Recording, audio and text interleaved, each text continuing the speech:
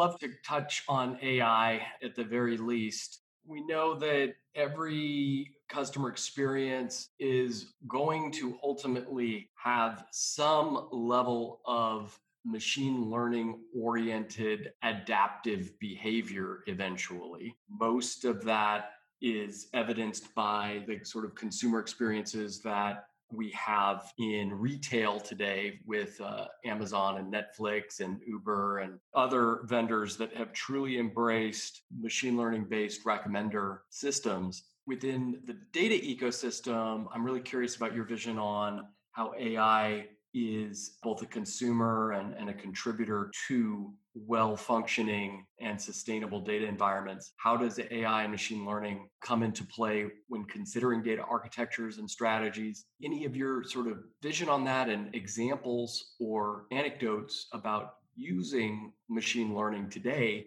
might help our audience kind of form some ideas of their own. Sure, absolutely. I think let's preface my response by saying that you've already done the part of creating a single version of the data truth as far as cleansing data quality, harmonization, making sure that business rules are applied to your data and you're compliant.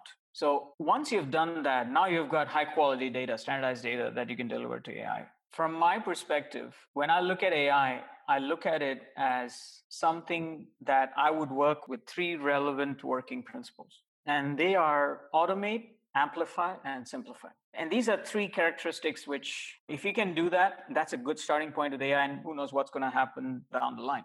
Automation is a pretty simple thing, something that is done manually. If you can automate that, that would be great. And it doesn't necessarily have to mean that you're sort of replacing someone's manual human job, but it's just that even in data operations and data engineering, there are certain things that people tend to do by hand. And I don't think you need to do that by hand. You need to always think of how do you automate it. Now, the second principle is amplify. And amplify is basically exactly what it means.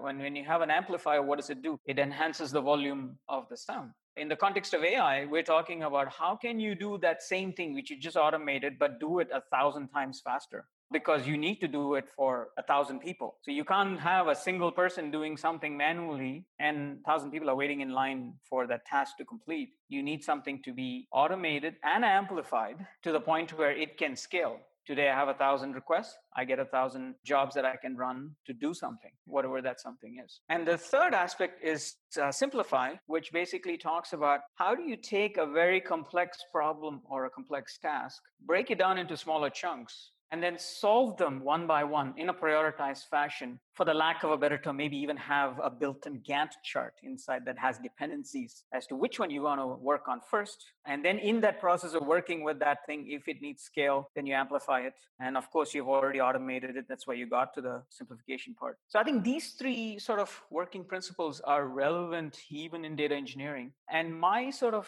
thought process on this is today we are doing the serverless data integration hubs where there is a little bit of manual touch point as far as, incorporating the data rules, making sure we have the right routines. It is possible that in the future that AI, once it has been trained that these are all the data quality issues that you need to be aware of, you need to go look at, then it's able to go and look for those data quality issues and also build new quality rules based on transitive relationships that it has figured out, which makes the quality of data even higher than what it is today. Because today it's just, we start with a set of simple rules and they're all individual rules. But sometimes these rules have relationships, latent, hidden relationships, inherent relationships that we're not aware of.